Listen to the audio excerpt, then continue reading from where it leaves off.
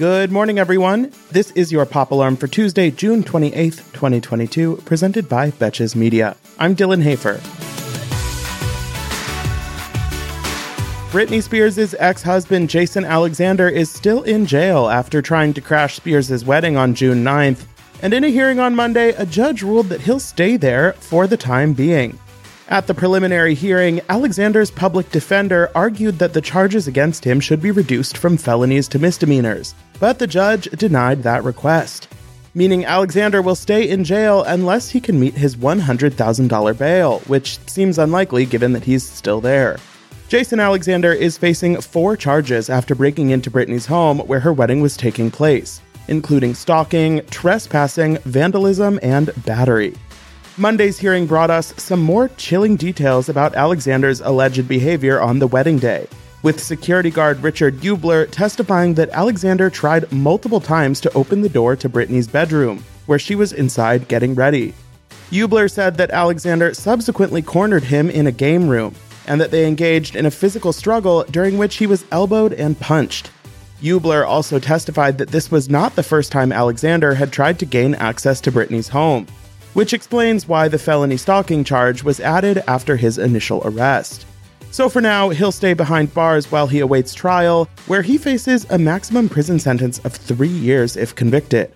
Hopefully Britney doesn't need to be anywhere near this trial because her peace needs to be protected at all costs. Things aren't looking up for basketball star Brittney Griner, who has been held in a Russian jail since she was arrested in February for alleged cannabis possession. At a hearing on Monday, her detention in the country was extended for another 6 months, and her trial was given a start date of this Friday. This means Griner will definitely be held in Russia during her trial, but if she's convicted of large-scale transportation of drugs as she's been charged, she faces a penalty of 10 years in prison.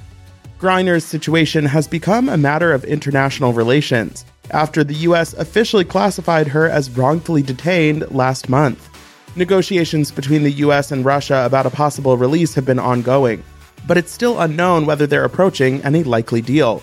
Obviously, things with Russia aren't great right now, and they reportedly want to trade Griner for an arms trafficker who is serving a 25-year sentence for conspiracy to kill U.S. citizens, delivery of anti-aircraft missiles, and providing aid to a terrorist organization.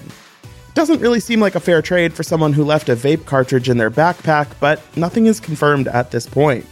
Griner has had limited email communication since she was detained, but last week she was set to speak to her wife Sherelle on the phone for the first time to celebrate their anniversary.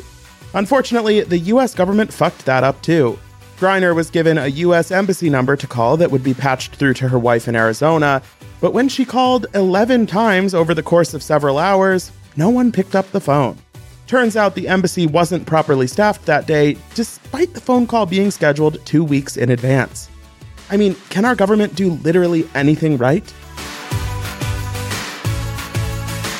And Drake's latest album hit the Billboard charts yesterday, breaking all kinds of records in the process. The track Jimmy Cooks debuted at number 1 on the Hot 100, becoming his 11th song to top the chart. He is now the first solo act in history to have 11 number 1 songs and 11 number 1 albums, and he extended his all-time record for most top 10 songs to 58. He's also now had 29 top 5 hits, tied with the Beatles for the most of all time. Wheelchair Jimmy from Degrassi has sure come a long way.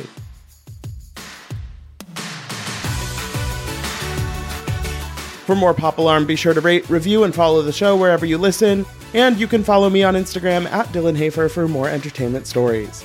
Until tomorrow, I'm Dylan Hafer, and now you're pop cultured.